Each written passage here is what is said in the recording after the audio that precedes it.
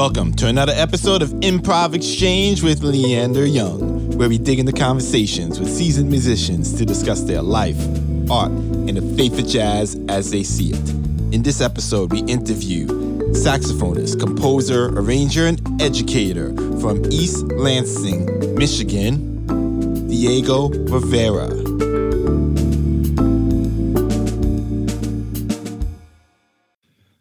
Hello, everybody. Welcome to another episode of Improv Exchange. Today, we have Diego Rivera with us. Thank you for joining us, sir.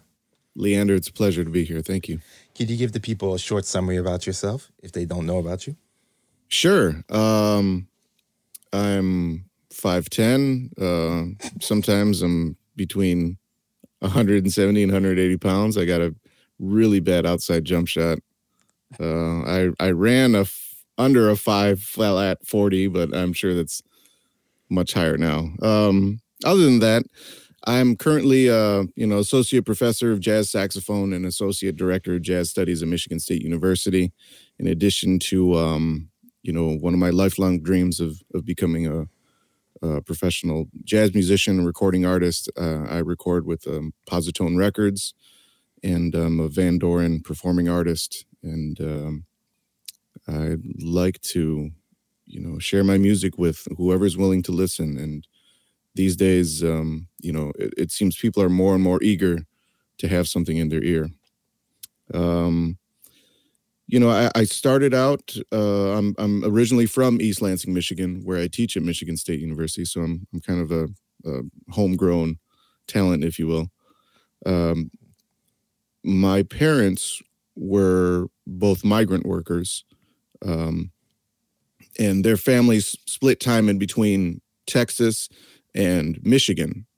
They would spend Texas in the wintertime, and then they would come to Michigan during the harvest and work the fields. And eventually both of their families settled in Michigan.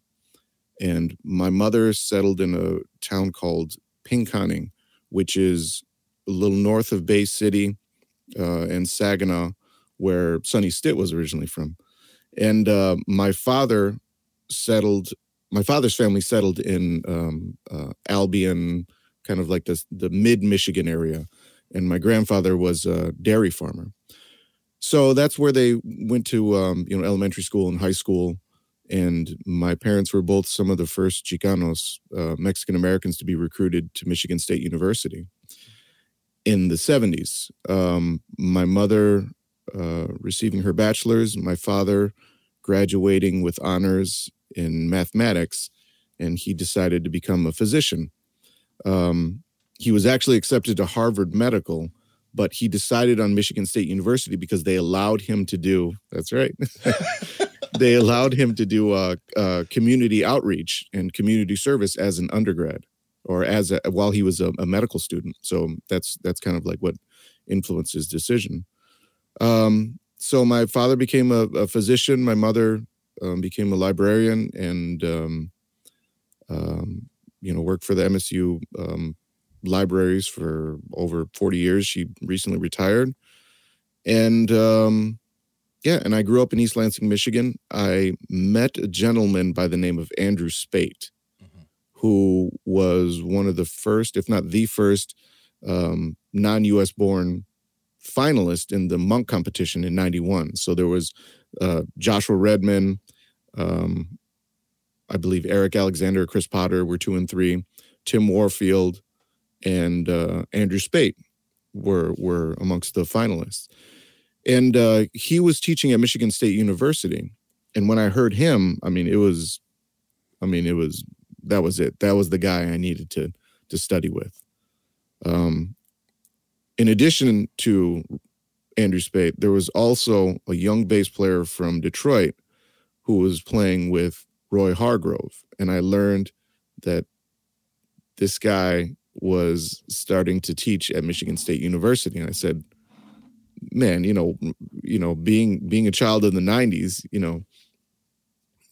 or being a fan of jazz in the 90s, you wanted to be around anybody that was in Roy Hargrove's band. So that's the first time that I met Rodney Whitaker, who was starting his career at Michigan State. So, I auditioned at a few other schools, but And as much as I wanted to leave home, Michigan State just had too much to offer. And so that began my association with that university. And so those are my humble beginnings. First thing I'd ask you, so coming from a doctor's son, yourself, he was cool with you going into jazz? My father worked so hard to be able to do what he did. This was the 70s, so there were still feelings of, well, Pedro, my dad, well, Pedro, professors telling him, wouldn't, you should get, you should shoot for a good foreman job or a manual labor job, or, you're bright, you have good leadership skills, you could be the head of a concrete factory or foreman on an auto line or something like that. My father's like, what? So he wanted to become a math professor, but he wanted to affect more change in his community, specifically in the Mexican-American community. So he decided to become a physician instead.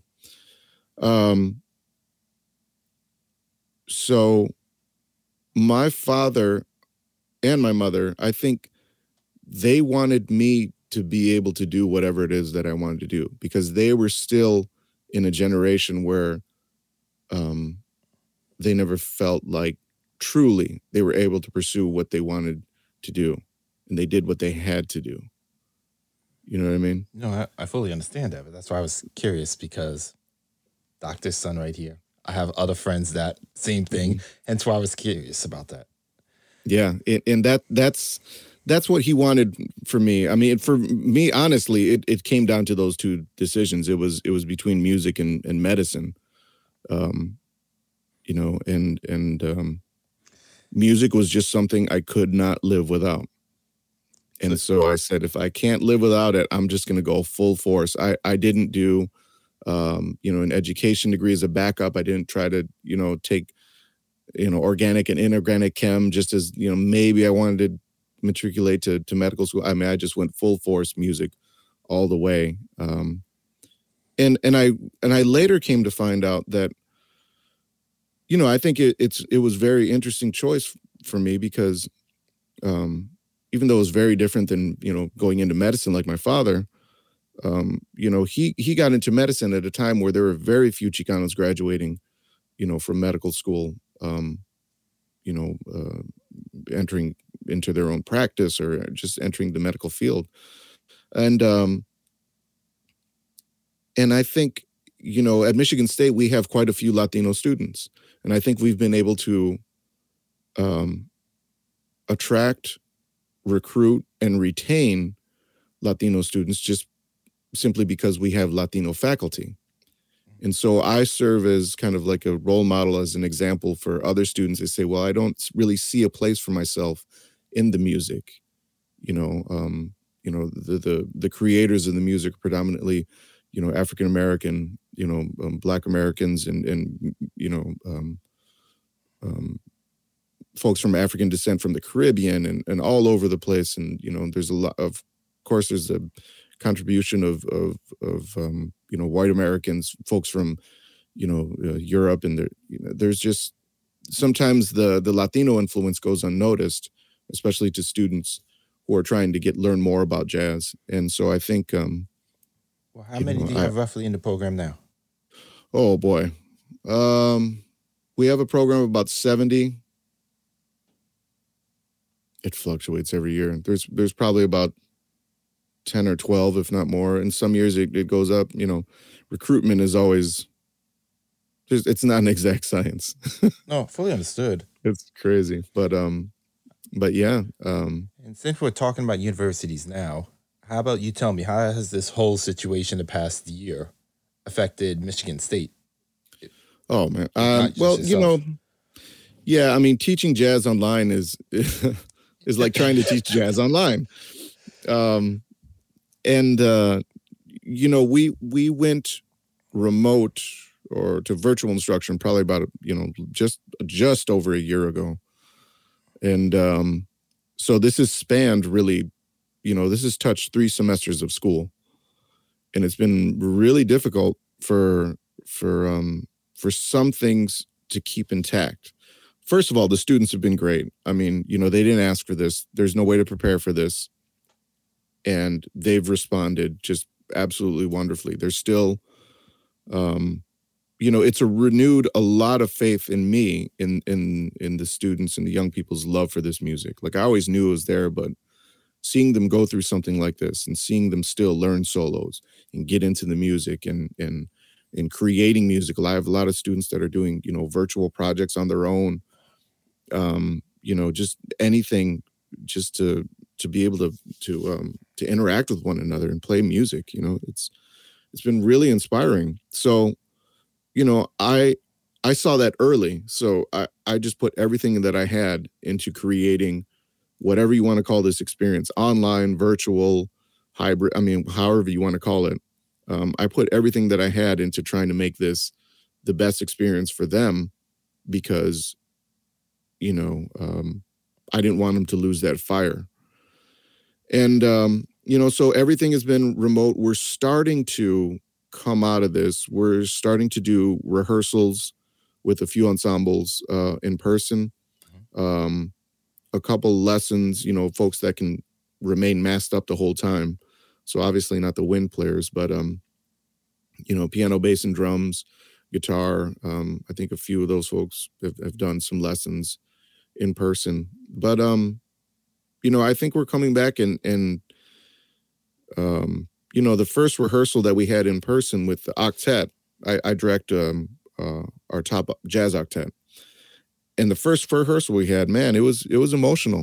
It was emotional just to not only hear live music, but to hear live music performed by some of your students. It's almost like, seeing your kids after a long time. It was inspiring, and the band got really good, really quick. And they love playing with each other. I mean, the program here is like a family. I always say, we don't really do jazz education at MSU. We teach jazz culture, and jazz education is a part of real jazz culture.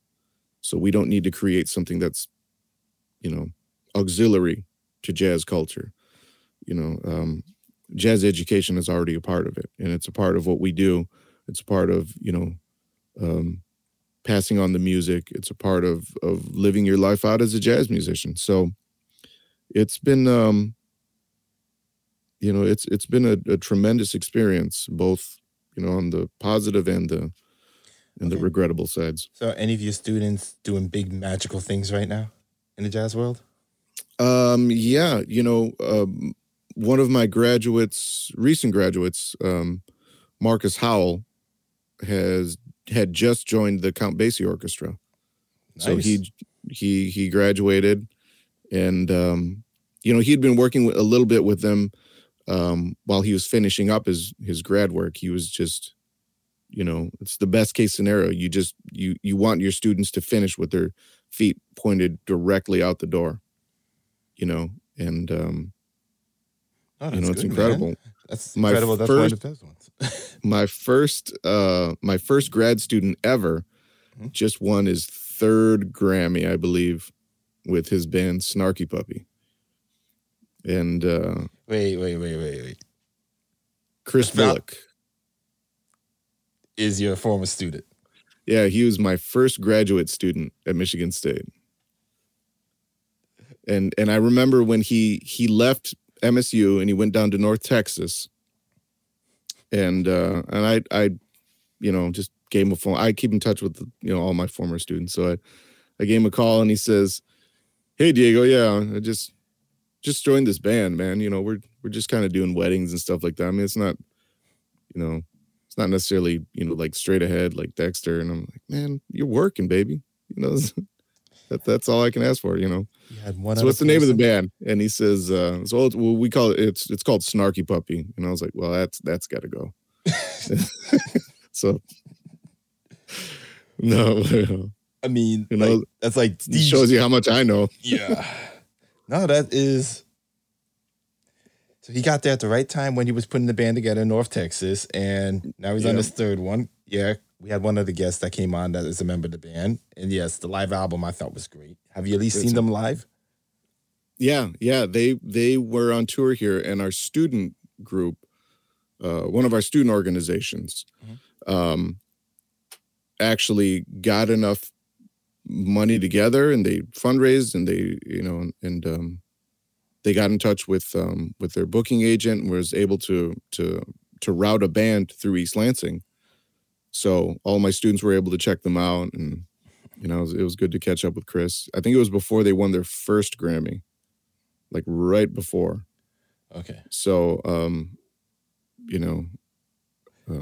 no, that was really special. That band and their story is amazing. I got to try to get Michael on one time, but yeah, dude, that's how you know you made it as a professor, man. And like we were saying before, as much as I have a love-hate relationship with the Grammys, still winning one is impressive. Yeah. And I'm, I'm just so happy for all of my students' accomplishments, just because, becoming a jazz major, it's such a leap of faith. It's such a leap of faith because, if I, as their instructor and as a professional musician myself, I know what it leads to. I know what it can be. And so when I listen to a student, I don't listen to them where they are, at that moment. I say, well, this is where they're going to be in 4 years, or this is where they're going to be in 2 years. And my job is to push them and also try to do my best to give them a glimpse of where they're going to be in 4 years, so they get more excited. And they're like, okay, this is a real possibility. So that's why a lot of times, we're taking our students on gigs. I have at least one or, when I do gigs locally here, I have at least one student on my gig so that I can show them, it's not all about, not every gig is an exposure gig, and they don't have to, play to the lowest common denominator. I don't know anything about the Michigan scene. Are there really exposure gigs over there? I mean, there's no exposure gigs anywhere. The only thing exposure gigs lead to are more exposure gigs. Yeah, this would be great exposure. I said, yeah, I'm definitely exposing. I'm exposing my bank account to you. Like how little I'm getting for this gig. But, we take them on tour, and, they go into a place and they're treated with respect and dignity, and, they realize that there's a life as a musician where it's possible just to spend your life thinking about music and only music, where you don't have to, worry about it. And it's wonderful. And so you get students on some of those, and then they come back and they practice even harder, and they become, more resolute about achieving their goals and being like, this is what I want. This is, I want to lead this life of being a musician and catching planes and meeting people and playing for the people, and, talking to folks afterwards and changing somebody's day. It's a leap of faith because students don't necessarily see that when they start and they move into their dorm room on their freshman year. So, what do you think students should expect when they graduate then? In general, when they graduate, I mean, that's when the work begins. That's when the work begins. They're going to school to learn how to learn. Even if students get a gig right out of school, even if they link up with a band, and so they have to learn in school how to keep that gig. So they got to learn to be responsible. They got to learn how to digest music in a very short period of time and make it sound like music. They got to learn how to interact with other musicians, not only musically, but socially. They have to learn how to be good citizens. They got to learn how to be encouraging. They got to learn how to take criticism. They got to learn how to take instruction. They got to learn, that, that their artistic voices aren't infallible, that they don't always, they're not the only ones that are allowed to have a good idea, and if you do that, you're going to go very far. You're going to get some real opportunities. You're going to learn how to work. You're going to learn how to interact with people. You're going to learn how to be cool on the gig. You're going to learn how to, be responsible, show up on time, pay musicians their respect, musicians, we work hard, a lot of times putting together books, writing songs, thinking of material, putting together a show, a narrative. And, at a certain point, everybody can play. At a certain point, everybody can play. Anyone could read, anyone could play, everyone could feel it. Right. So it's not not every gig is a contest. I mean, if the greatest saxophone player in the world, is the only one to ever get gigs, I mean, what's the point of me becoming a jazz musician? It's just like. But that's another way that you don't feel there are less gigs for saxophone players now? I don't know, man. I kind of live in a bubble sometimes. I don't know. I mean, there's obviously gigs that I want that I can't have. Like or what? There's obviously, oh man. Like, yes. I would love Branford Marsalis's gig, but I can't have it. Okay. That's fair. But I can't have it, but that doesn't mean that I'm not going to have any gigs. Are you more in an academia bubble, or you're more in a I'm seasoned bubble? I think I'm more in a perception bubble. I mean, I may just live in Shangri-La. I teach on faculty with Rodney Whitaker, Xavier Davis, A.T. and Charles, Michael Dees, Randy Napoleon, and Randy Gillespie, a drummer that toured with Wes Montgomery and Sonny Stitt. So like, if that's my academic bubble, I know that's unrealistic. Like, not every faculty is like I'm like very but there's always more gigs, but not every gig is my gig. I realize that even though I can't have every gig, I know there's still gigs out there for me. I just need to go find which gigs are out there for me, and make the most of them. They may not be in New York. They may not be even in Michigan. I may, find a network of people that I like working with in Ohio, or, I'm also a member of the Dr. Phillips Jazz Orchestra in Orlando, Florida. So I've been, before this all went down, I had been traveling to Florida almost every other month, if not every month. And I would do a gig with the orchestra, and then I would, meet other musicians in the area. And I started to do gigs in Central Florida. I have friends on the East Coast of Florida, down by Miami. So, it's about making music. It's, I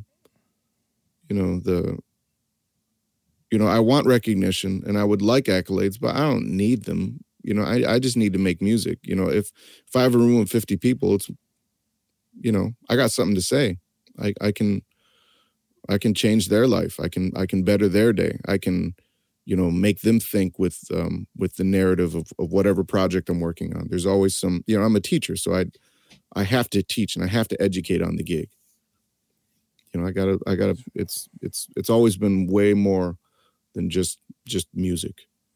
I think I heard great comedian. I'm also a fan of comedy. I heard a great comedian. Somebody said, I think it was Chappelle, that said, comedy has never just been about telling jokes. That is true. Yeah. And Chappelle has a skit with him playing jazz piano. And if you want to see bad piano skills. Yeah. Okay. Yeah. So you brought up the bands. Let me ask him. So when Ulysses Owens and his big band, I love him for doing that. I love his project where he helps the youth and he puts them together to play with him. Yeah. How do you see big bands dying in general? Do you see? Let's just start with that. What do you think of big bands dying? Because I don't know. Again, maybe I'm living Shangri-La or a bubble. There was a period in the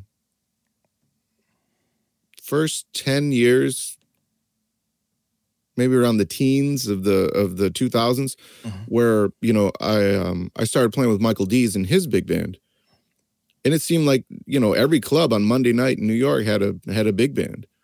There was a big band everywhere. So and before that, I didn't know of as many big bands. I know there's more younger people starting big bands.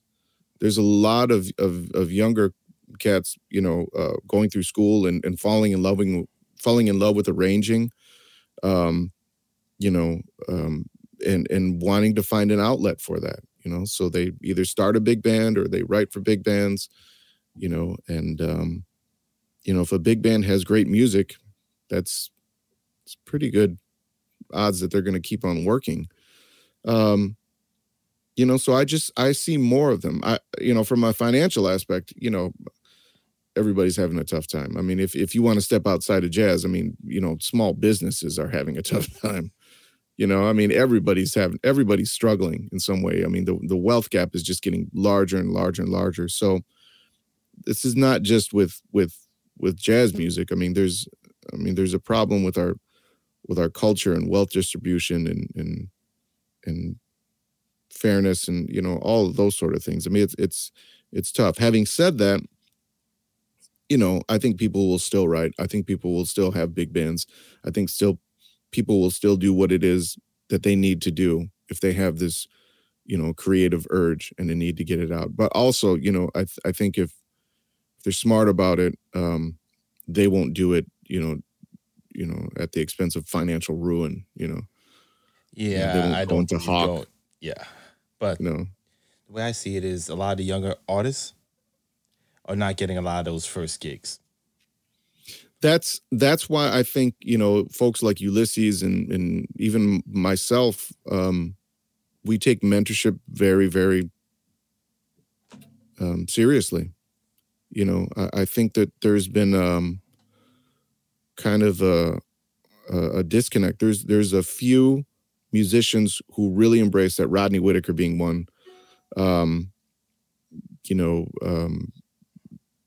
Wynton also, starting to, and has for a long time, bring younger musicians into his band. We see that's the legacy that we see ourselves as. We want to be a part of that, of the mentorship.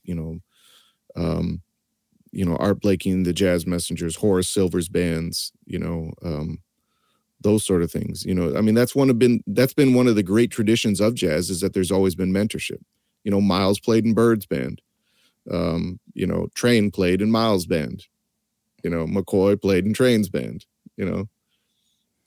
It just keeps on going on. It's a legacy that I think is very important that we're a part of. So, well, what would you tell someone going into music right now with everything going on? At least over here, there's some jazz clubs. We're not sure if they're going to open up again. Mm-hmm. What would you suggest to them? I mean, jazz clubs and festivals. I mean, festival directors and jazz club owners, they come and go. I mean, it's been, musicians that will be here forever. I mean, unless you're someone like George Wein, the Iron Man of jazz festivals. The music will never die. I mean, I think it's entrenched itself well enough within the fabric, within the culture of the artistic scene, of the American culture scene, if you want to even call it, if we even have a culture. There will be opportunities.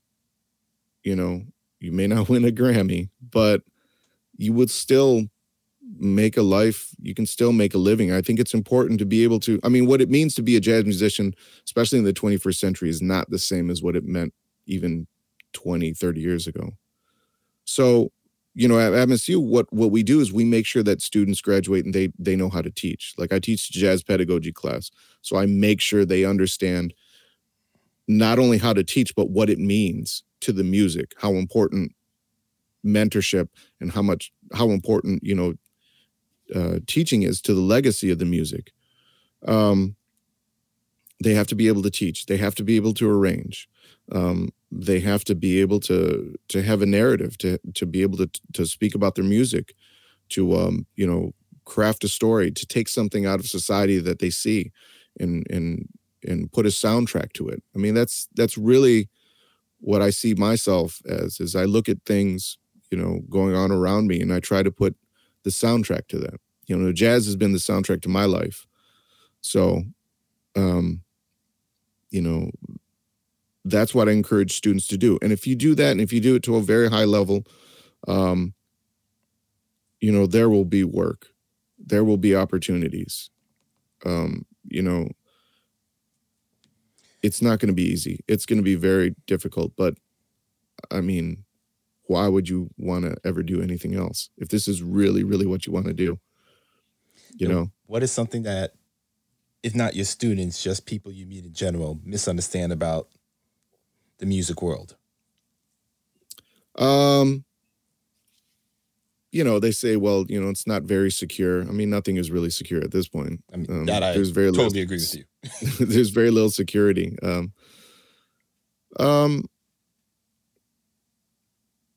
I think folks may not realize exactly, how much we love this music and what actually goes into it. There's a reason that I think so many musicians start young. It's very rare that you get somebody who's older, a lot more mature, starting and getting into jazz. Not to say that doesn't happen, but it's rare and it's really difficult. I think there's so much you have to learn about yourself to become a musician. There's so many things that you have to kind of like go through and kind of like surrender about yourself that line up perfectly with adolescence. You think about your own playing, you think about the way that you perceive your own voice as an artist. I mean, it lines up perfectly like when you're 18, 19-year-old trying to figure out who you are about yourself. So I think a lot of those experiences to become a musician, to becoming a musician, line up perfectly with, who you are as a person. You spend a lot of time with you and you learn about yourself a lot. I always tell my students, the practice room at your age is probably one of the most sacred places for you for a number of reasons. First of all, if you play something 10 times and you get to that 10th time, it's just you and that instrument and your standard of excellence in that room. You play it on that 10th time, you're faced with that question. Is that good enough? Do I consider that good enough? What does that say about me? I hear something. Should I play it 5 more times just to make sure? Or am I just going to walk away from it and be like, that's good enough? Nobody's in the room. It's just you and that instrument and your conscience and your desire to be like, I'm going to play it 5 more times just to make sure that it's exactly the way I want it to be. And those are things that we go through. Everybody goes through to a certain level when we're 18, 19, 20 years old. So music is not something that you just kind of study and you can kind of do at any point. I think to truly become an artist, it's important to go through those things. Now, it's obviously a lot harder to go through those, self-realizations and kind of have those inner dialogues with yourself when you're like, 53 years old than it is 19 years old, But I think, the idea of music being somebody's life work, it's very literal. It's not an expression. It's really your life experiences, losing a family member and still having to go into the practice room and what that means to you, kind of like always constantly redefining what music means in your life. Those experiences, I think, the things that are out of sight, out of mind, those are what, non-musicians may not understand. I give you that. I wasn't expecting that.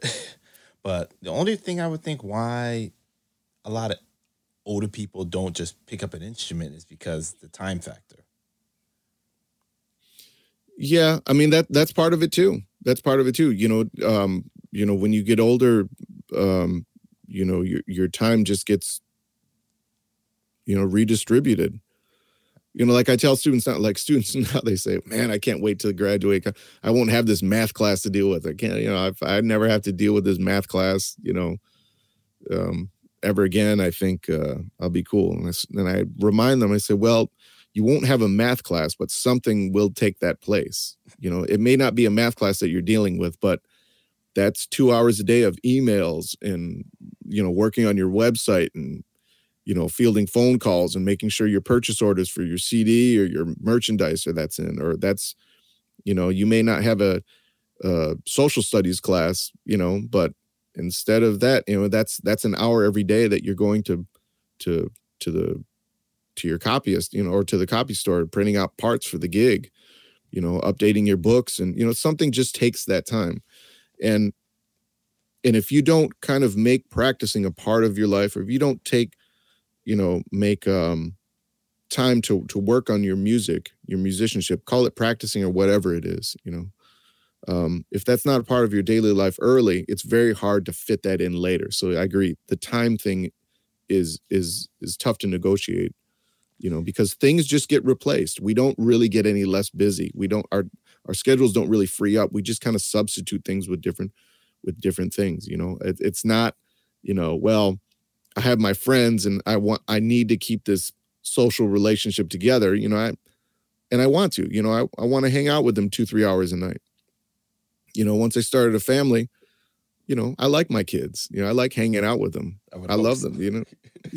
Some people don't, man. It's rough. But I like my kids. I like, they're great, little people, and and they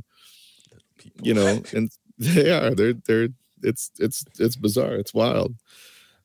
So rather than hanging out with my friends, I have, my family that I need to hang out with. So it's not just like I come home and I'm just down here in the basement and, running patterns. Not that I run patterns anyway. Okay. So since you brought that up, and I had a 3-part conversation with this guy the other day. If you know who it is, don't say his name, but he kind of messed up my head on some things. And since you mentioned the time factor and just the ordering the music, the websites, if a kid came out of your graduate program and was offered to sign with a record label, would you tell him to go independent, or would you tell him to go to the label?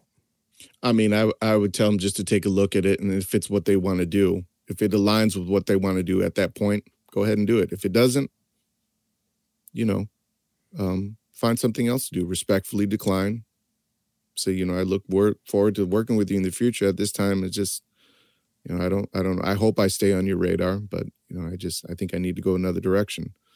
With Positone, they want to make records, and they want to record, they want to document the process, they want to, contribute to and that's where I am right now. I want to make a lot of records. No, I understand, because you were independent at one point, and then now you're with them, so that's why I was curious.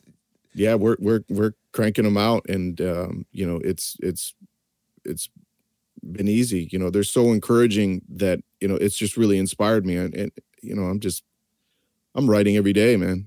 Not that I wasn't before, but it feels like it has, I'm connecting the past with some receivers now. So, but some folks, that's not what they want to do. They want to do a record every 3 years. They want to do something, a larger overarching project, or maybe they want to do one record and they just want to play. They just want to do gigs, and they want to work, and, and they don't want that interrupted with, records and projects, which, take a considerable amount of energy.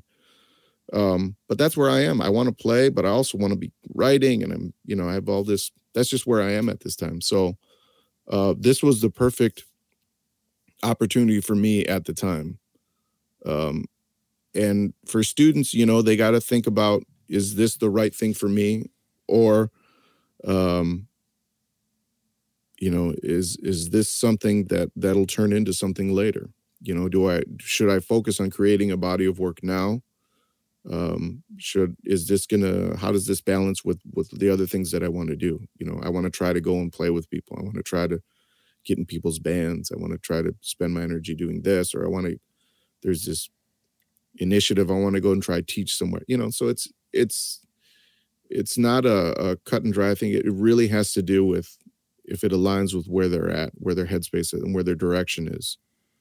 So if Positone would just use them, because you're with them, if they said that you had to do a 10-year contract at this point in your career, would you do it? As long as I could just keep on making music, yeah. Okay. Because at least in other genres of music, I know, like, if they start hitting, they start doing big, a lot of people want out of their contracts. Mm-hmm. And I know that hurts the record label because they invested all that time and money in you. And so I just want to know your take on that, I should say. Yeah, I mean, it's about a relationship, and I mean, everything starts with a conversation. You know, everything starts with a conversation. I mean, if I got to a point where I felt like, you know, our interests weren't aligned, you know, we got to talk it out. We got to talk it out. And you know, I've been surprised a lot of times if, you know, I may have been nervous about something and I said, well, man, I just, you know, I'm really nervous about having this conversation with this person or these people or this, you know, whatever it is. But if I approach it with honesty, you know, I've been surprised. It's like, well, you know, this isn't the best situation for us, but we understand, you know, you've been honest, so, you know, we'll do the right thing and we'll let you go, or, you know, we'll part ways, or we'll, you know, you're right, we'll throw more support your way, or, you know, we'll do what we need to do to make you happy. And that's, you know, I don't know, it seems to work for me, maybe just because I'm just the way I carry myself, or the way I behave. People know that I'm usually coming from a place of honesty. They usually say, well, you know, there's no ulterior motives there. You know, what he says is what he means. I'm just not smart enough to play mind games. No. So all I'm left with is honesty, just dead honesty. So okay. Just like I said, came up, I was thinking about it, and that conversation had me thinking a lot of different stuff the other day. So yeah, that's cool. Yeah. So we were talking about, let's go to the album, okay? Your new album. Sure. Love it. It's Thank you. different, though, because with you, I don't know what I'm going to get, which is something I like. Because some of your albums are like, I don't even know the term, just like more of a traditional Mexican vibe. Like I think that I'm in the Aztecs going on, listening to stuff. And then some of them are heavy, heavy swing. Right. And one of the first things I heard when I first heard about you was this, I should say, Dirty Dog Jazz Cafe posted a video of you. That was hard. I loved it. And then I go looking up some of the other stuff, and then I got, what was that? 5 years when it was slower. And I'm like, so what makes you write the way you write? Just curious.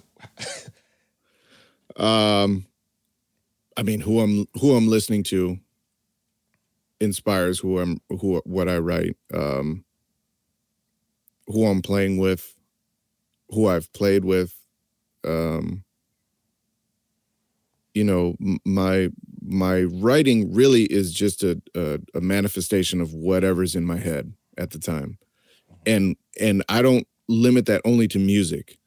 If there's something that I'm thinking about, you know, reading the newspaper about stories, reading up on history, learning about my own history through conversations with my family, learning about my culture through other people, learning about other people's culture, whatever's in my head, in addition to whatever I'm, you know, listening to, whatever somebody's turned me on to. You know, when I put pen to paper, it's whatever's up there. It's whatever's upstairs here. So, you know, I think as my consciousness changes, my writing changes. And I'm pretty happy about that. I'm glad that I'm able to write whatever's on my mind, because it's great to go back and listen and be like, man, I was so hopeful then, you know, or man, I was dark, you know, I needed a hug or something, you know, and say, oh, okay, on this record I got a hug. That's nice. But yeah, that's really my writing process. The other stuff, you know, the nerd stuff is just, you know, I mean, I listened to it, but I was just like, how did it come about? So for Indigenous, this record was, there's a mix of some older tunes and some newer compositions. I had been wanting to put this together. I had this idea for a long time of saying, let's look at music from other cultures and kind of like look at them through the jazz lens, and whatever that means, whatever my idea of how big and how broad the jazz view is. And one of the tunes, Astata Malakiasu, is a Greek song that was from the golden age of Greek cinema. It was brought to my attention by my wife, who's Greek and from Thessaloniki, Greece originally. And this was a song that her mother had sang to her when she was a child. This is a song that my wife sang to our kids when they were children. I had this really interesting experience in Greece. We went there around Christmas time, around the holidays, and we went to this little tavern there in the neighborhood, and there was going to be some music. Music was going to be from 9 until midnight. So the band obviously shows up at 9:45, and the bouzouki player is sitting there, smoking a cigarette and tuning his instrument and getting ready. And so people start filtering in. The music starts around 10, and they play from 10 until about 2:30 straight. No breaks, just like tune after tune after tune. And as I'm looking around, some of the songs that they're playing and, folks are singing, but it's not only the older folks that are singing these traditional songs, it's people my age, and then people younger than me, my younger nieces or my younger nephews and some of my cousins, they're also kind of engaged. And so there's music in that culture that transcends generation. In the US, we have this very huge generational problem where music is very generational. Like the idea of, well, that's my parents' music, or this is, that's my kids' music. That's really strong here. It doesn't necessarily exist in other cultures, like in Brazil, like with how folks interact with the samba. There's some things where everybody's Brazilian if the music starts out. If the music starts, everybody's Greek, and everybody is like age, just kind of like it's not a factor. So I thought that was an interesting phenomenon. So I said, well, this is going to be interesting because this song will appeal to jazz fans because, I'm looking at through a jazz lens and I'm using my instincts to play it as a jazz song. But it actually mean more to people who are Greek, to the indigenous Greeks, because of what the song means to that culture. And so that's what, inspired the idea of indigenous. So I started to look at music from all over the world and try to put this together. And then when I put my finger on it, then the rest of the tunes just started coming, and I was able to pull out some of those older compositions, and it all worked together in a package. And then I was ready to record it, because I'd always wanted to do it, but I couldn't put my finger on exactly what it was I was trying to do. And then, traveling the world and meeting folks from other cultures and engaging with musicians from other cultures, man, it just kind of like all put it together. Meeting and being with, Positone and them just saying, we love the idea. Let's record. Let's get into the studio. Did they choose the bandmates for you, or did you do it? Because they're also all different backgrounds. Well, I think they all play in the Mingus Big Band. They're all members of the Mingus Big Band. But yeah, they all have very different big backgrounds. Yeah. And I loved that. Helen, Boris, Donald. Yeah. All of them. I mean, I met Donald on a gig with Ellis Marsalis a number of years ago. And I when we played, I was just like, I got to do something with this cat. This cat is just like serious. I mean, he just has his range is so wide. I mean, there's nothing that this cat can't do. Boris, I met through Positone, and again, just fantastic musician. He's just such a beautiful cat too. I mean, he was really interested in the narrative and the story of each of the songs. So he kind of helped me bring that out. So I was explaining the story, the meaning behind it. So it helped us get to a vibe. And Helen, she comes from so many different influences and so many.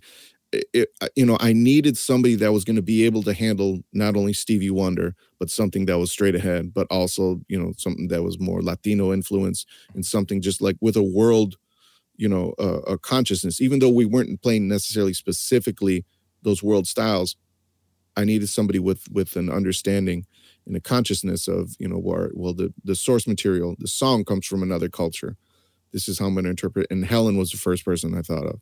So it worked together. And of course, obviously, A.T. and Charles, my cohort here, we've played so much music together, and we just think about music so similarly that, some of these tunes I was just like, there's no way, I need a second voice up here. And it's A.T.'s voice that I'm hearing, on some of these songs. So I got him. And it was funny because we played the first tune, and Helen looks over at us and he's like, you guys have done this before, haven't you? And said, yeah, So what's the first one you recorded? The first one we recorded was Sombras del Pasado. And just the way that we phrased it, and, it's just like he understood that there's more of a vocal quality, like the rhythms are written out. But the way that we were phrasing it, it wasn't necessarily the way it was written, but he understands that I'm writing it like two men singing in harmony. You need to keep him with you for all your albums. Oh man, that's a bond that's hard to find. It was incredible. We did a little gig here in Lansing, just at a coffee house. We got 3 of our students, and we just put together. Say, hey man, you want to play at a coffee house? I'm like, coffee? Do we get free coffee? He's like, yeah. I was like, all right, I'm there. So we just I had a blast. Just played tunes all night, just played jazz. And at the end of the gig, we looked at each other and almost like in sync, we said, man, we got to do something together, but we got to vibe, man. It's just, we spent so much, I've had the opportunity to play in his band, and, we've been friends for such a long time, and think about music similarly and think about a lot of things similarly. So, it was important. Also, making the record was actually really difficult. And so it was so nice that I had such a supportive group. And I mean, you got the sense they really wanted the record to be good. Everybody was contributing. Everybody was saying, hey, why don't we do this? Why don't we do this? I was like, that's a great idea. Yes. They just, people would cut into the lunch break, and be like, I just let me fix this part really quick. Just give me a second. You guys go and eat. Let me just fix this part. People wanted the record to be good. But, the day before is when I found out that my homeboy, my good friend from Lansing, Michigan, Lawrence Leathers, was murdered. And so, as I was packing to go to New York, I'm fielding phone calls and, crying in between. And it was heavy. It was tough to make the record, but, it helped that everyone was so supportive. There's no vibe in the room. Everybody was just so gracious and so beautiful. And I can't thank them enough. No, man. Like I said, the group was tight. The album was tight. You were talking earlier about the soundtrack of your life. There's a lot of different fields on there that you got to tell. Yeah. From BLL Plaza to Sober Marie. I said it right. Hope I said it right. Sabor a mí. Dang. Yeah, that was one of my father's favorite boleros. That was one of my father's favorite tunes. I felt that. That's all I'm saying. That's that's my childhood, playing those records and listening to that around the house, when I was growing up. Okay, at least I'm just telling you, I noticed it. So especially on that one. And when's the next album? The next album will be worked on soon. Once I get my 2 doses, I'll look forward to getting back out there and making my way over to New York and work on several projects. there's a lot of themes I don't think I've fully explored what I'm feeling with Indigenous. So there's probably going to be other songs, through my research for Indigenous, I came across all kinds of great music. And it's just made me get a little bit more interested. So the next record will probably be, similar themes. There's going to be a lot of new surprises, but similar things to exploring, how myself as a jazz musician looks at music, from Indigenous cultures from all around the world, and how I interpret that. So that's what I'm looking forward to. But yeah, as soon as it's safe for me to do so, which should be very soon, I'm gonna get back in the studio. That also. So, where do you think jazz will be in 10 years? I don't know. Someplace warm. Someplace warm, hopefully. Someplace warm and low rent. Okay, I'm in New York. I doubt the rent part, but come to Detroit. Come to Michigan. There's clubs. It's a bustling scene. Sadly, I'm a Lions fan, so I feel for you guys. Oh, I'm a Lions. Oh, you're a Lions fan? Yeah, you had this great running back at one point. Oh man. We had a great receiver, probably the greatest receiver ever. And we still couldn't win anything. And we inspired both of them to retire early. It's magical, man. I don't know. It's something about Detroit, man. I have this really quick story. So, when after Megatron retired, there was a talk radio show, and this guy was talking and said, what do the Lions need to do? What do the Lions need to do? We just lost Megatron.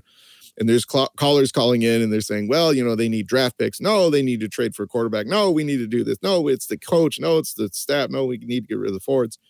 And so one guy calls in, and he says, I've been listening to the show all this morning, and everybody talking about how to fix the Lions. And he says, I'm a plumber. So you can imagine what my week is like.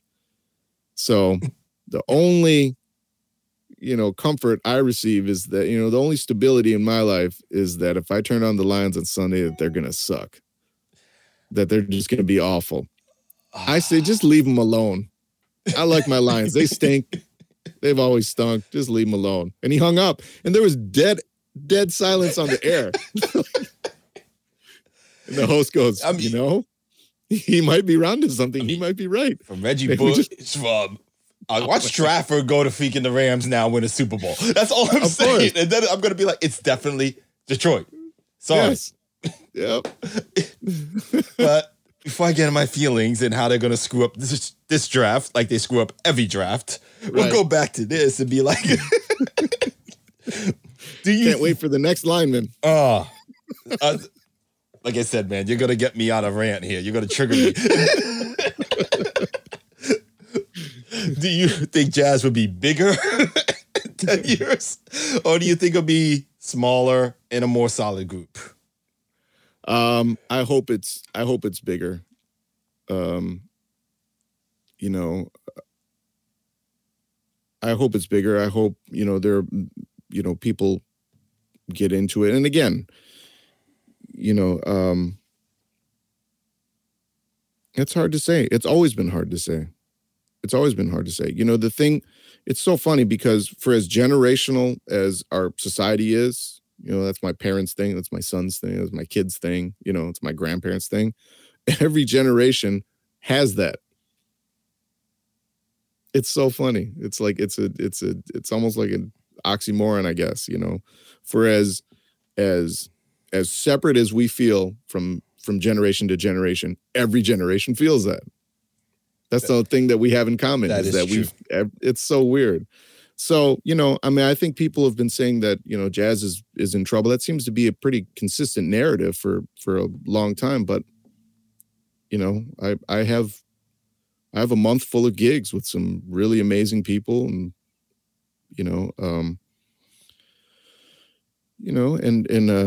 I just got another commit today from an outstanding student, high school student who's excited about starting his career. I just had another student just get a teaching gig. I had another student who's looking forward to getting back to touring and doing a record. So there's always activity. Okay. You know, and then I have other students who are doing things, you know, who aren't in jazz, you know, former jazz students that are, um, doing well. They went into the business field and they're just, you know, they're just donated to a scholarship to, you know, so who knows where it's going? I just, I think the point is just to keep activity going, just to keep the process going, keep thinking about things and keep making music, you know, because that's really the most consistent thing. You know, as we talk about, you know, what's the state of jazz? Jazz seems to just keep on going. It you know, the other shoe hasn't fallen. I feel like sometimes we always wait for that other shoe to fall. But if history points to anything, I mean, I think it hasn't. So that's gives me good confidence that maybe it won't. Do you think it'll be mainstream ever again? No. Okay. I don't know. I mean, something would drastically need to change. We would have to drastically change how we take in entertainment. You know, it would take a serious shift in our culture, because you know, when jazz was in its heyday, when it was most popular, I mean, it was everywhere. You know, if you turned on a commercial in the 30s or in the 40s, I mean, they were swinging to the jingle. Game shows, they all had big bands. You know, there's, you know, the TV shows, they all had big bands. You know, you would just run into jazz, you would run into swing, you know, without even realizing it. The cigarette commercials done by doctors, cats were tipping in the background. You know, this is like, but now we don't have that. You know, so for it to become mainstream, it would need that sort of like cultural shift, which I don't know if that's going to happen, but I don't think jazz necessarily needs that to sustain itself or to survive, quote unquote. Okay. So which artists that are coming up, especially from you as a professor, should I be looking out for that you think is just going to be Taryn or Sharon or? Oh man, I don't know. It's so unpredictable. There's there's I mean, I hear young musicians all the time, either on Facebook or Instagram or checking them out, you know, YouTube, and it's amazing how well they play. The thing that I'm concerned with younger musicians is how do they sustain that hunger, or how do they sustain? It's about sustaining the their drive and sustaining their artistic hunger, because musical ability is one thing, but you know, some of these younger musicians, you know, I don't want to call them out by name, but I wonder how they're going to sound in 10 years. If they're going to still be that far ahead of the curve, or, you know, are they just going to be like, you know, or will everybody else have a chance to catch up? Will they just be like regular cats? You know, so whenever I hear like a child prodigy, somebody coming out at, you know, 12 years old, you know, just like tearing up the, you know, whatever instrument they're on, you know, just like doing incredible things. I'm just like, that's incredible. And then I look up, you know, 20 years later, and they're just like, you know, they play great, but everybody else just gets a chance to catch up. You know, so it's just like I wonder, you know, and I'm hopeful for them, because I want there to be someone that just like blows the bell curve at 30.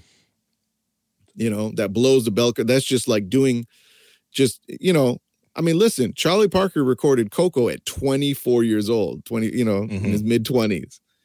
Ain't no one, you know, doing that yet, you know. I agree. I mean, all the conditions are right. It's just like the recipe just hasn't been there yet, or it hasn't gotten together, you know. So, you know, there's some incredible players. There's some incredible musicians, you know. It's just, I don't know if anyone's going to be that pivotal for that long, you know. And even Bird, I mean, his career, I mean, he started to get real props like towards the end of the 40s, you know. Then he unfortunately checked out in 55. So it was really short career, you know. Yes, that I mean, even Train, you know, he got started later. He was like almost 30 years old when he joined Miles Band in 55. So, you know, and he only had like a 10-year, but what he did in that time, you know, completely just reshaped the music and blew the bell curve. And just like, you know, people still kind of like trying to figure that out and reach, you know, what he was going to and try to carry on that legacy if they can even just reach what he was doing while he was here. So with, you know, a lot of younger musicians, I just, you know, I just sit and wait. You know, I'm very interested to see what they're going to sound like, you know, 10 years later, because, you know, to my ear, some of them sound like their age. It's incredible. And I love it. You know, there's nothing I like more than hearing a young person really, really be able to play, but they still sound young. Yes. You know what I mean? And I'm just excited to see where they're going to go, you know, in the next 10 years. And even if they're still playing jazz in 10 years. That's another variable. You know? Yeah. And a lot of times, you know, it's hard. It's hard. You gotta really, really love this music. You gotta really, really love it, man. You gotta really just, you know. Okay. So, one other question, completely different. What is something you hate about the jazz world that you're willing to say? It's the thing that I hate about jazz is that it aligns itself a little bit too closely with a lot of the problems that we have, you know, culturally in this country, especially with regards to the way we handle race relations, the way we handle equality and equity with gender and international communities. And I mean, just, you know, we kind of buy into and we kind of align ourselves with this, with a lot of the same problems of the country. You know, I think jazz musicians are some of the most intelligent and forward-thinking people, you know, that I've ever met. And sometimes it's not always reflected in our actions, myself included. And that's one of the things. I mean, I think just the nature of our music and the nature of what we do to learn how to play and to, I think we can do better. And I think jazz musicians are in a position to be leaders just because we have so much knowledge. To really be able to play this music, you have to have so much knowledge about folks who are different than yourselves. And that's a gold mine. You know, that's a gold mine. We need to kind of like evolve past, you know, some of the antiquated thinking about the way that we deal with folks who are different from us. Okay, that I give you.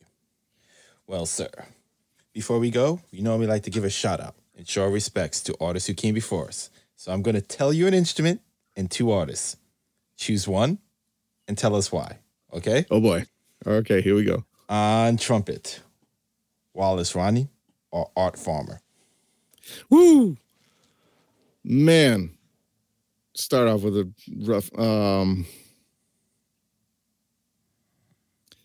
I'm going to say, although Wallace should be known by everybody in the world, I'm going to say Art Farmer because I think a lot of times his playing flies under the radar. And some of the work that he did with Gigi Grice is just, it's incredible. I love it. I stumbled onto it just kind of like getting into records, and I found Art Farmer, and I started getting into his records, and there's still some of my favorite writing and very inspirational for me in terms of like how I write for small group.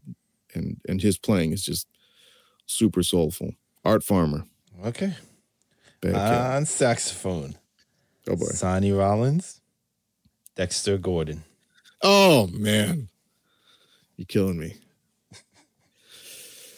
Oh boy. All right. I need something to measure this by. Okay. Sonny Rollins is by far probably one of the most creative improvisers in history. And creative just because he knows so much. So it's not necessarily that he just pulls things out of thin air, but he uses his wealth of knowledge in very creative ways. However, Dexter Gordon is the cat that really inspired me to like want to play tenor. Okay. Dexter Gordon is like that's like family. Dexter Gordon is like family. So I'm gonna have to go with Dex. Dex is my man. Wasn't expecting that one. Okay, so on bass, we'll use my favorite two to compare. Oh no. Christian McBride or Esperanza Spalding? Woo! Ugh. You know, Esperanza is so, in addition to just being an incredible force, and I think her musicianship gets overlooked only because she was so important culturally to the music and what it meant, you know, of what a jazz musician looked like and who a jazz musician was and where they came from and, you know, what, you know, she was important there. I mean, it's definitely pivotal. Her existence was definitely pivotal in music. But again, McBride, that's the sound of, you know, that's what got me interested in the jazz, you know, seeing somebody, you know, and exactly that reason, you know, McBride was somebody that was somebody that I looked up to that was close to my age range. He was like, it's only a little bit older than I am, you know, and it's somebody playing with all my heroes and playing with all these greats, playing with Joe Henderson, playing with, you know, with Wynton, playing with, you know, Johnny Griffin, all these cats. Right. And, so yeah, McBride was my Esperanza. Okay. So you're going with McBride. Okay. McBride, man. Woo. On keys. And he's swinging too. Oh my God. Oh, he swings. I can tell you a story on that guy. Oh man. Yeah. On keys. Yay. Mi amigo. Que pasa? He's always Diego, hey man, mi hermano. So on keys, Horace Silver or Hank Jones? Woo!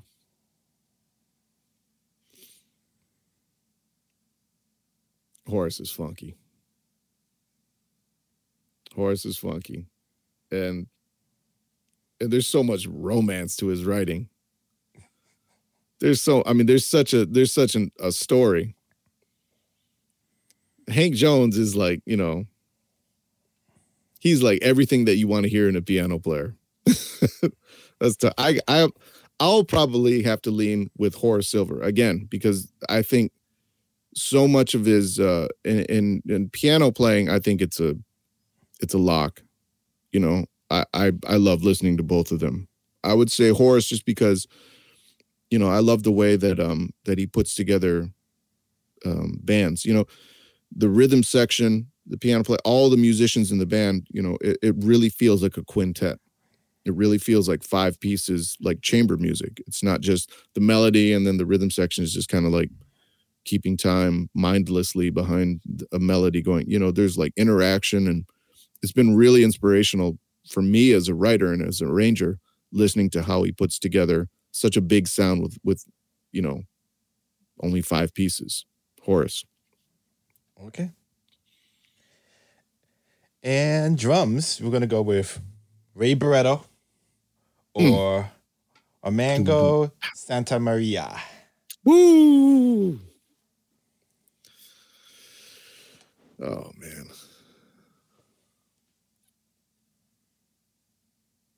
I'm going to have to go with Ray Barretto. I have to go with Ray Barretto, man. The pocket is just like, you know, the pocket is so deep, and I like the way he sounds with tenor players. And being a tenor player, just you have to love that, man. You have to love that. It's just it's incredible. You know, and there's a certain place that every instrument I think plays in the time.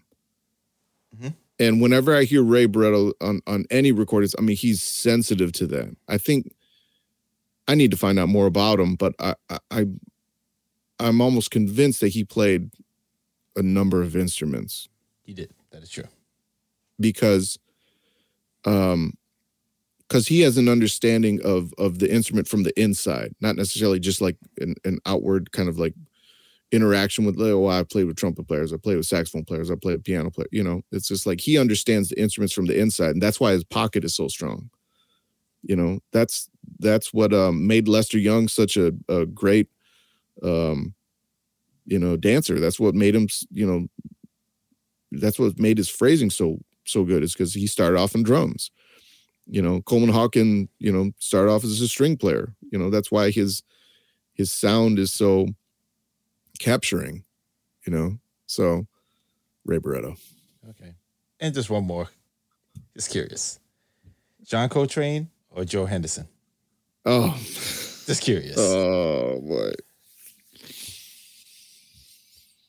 They both ask you to go on tour with them, and you have to choose one.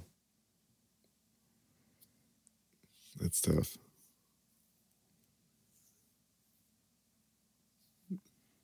I mean, Joe.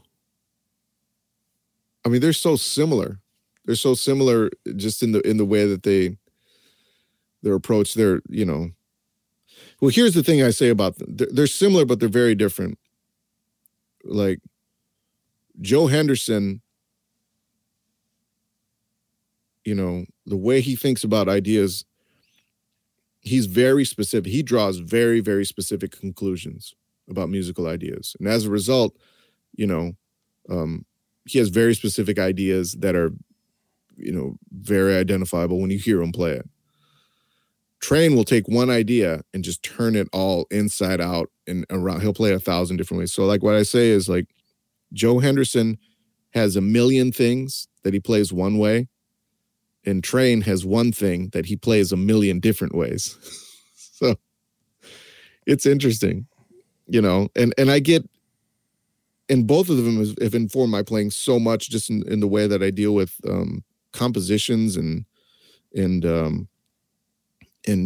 band, like Joe's records, man. I mean, the bands that he puts together, and the bands, I would have liked to hear some of these Blue Note bands like just on a gig. Like I wish there were more live records with some of these Blue Note bands, like the Real McCoy Band, like with Joe Henderson and McCoy and Elvin and Ron Carter. I'd like to hear, if there were bootlegs, like a week of that band playing somewhere, the Village,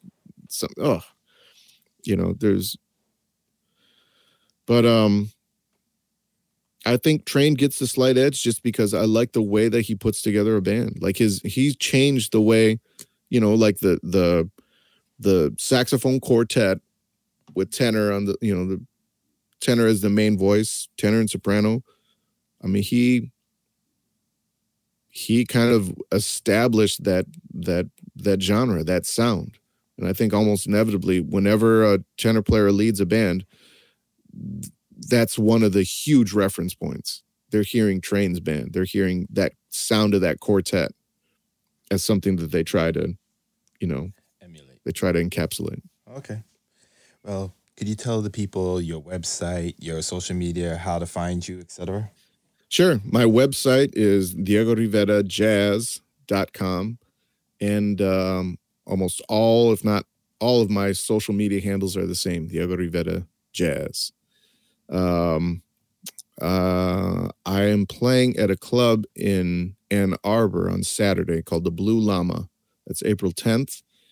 And there's two shows. There's a 7:00 show with reduced capacity following all COVID-19 protocols. And if you don't choose to come out, or if, you can because you're too far away, the 8:30 set will be live streamed via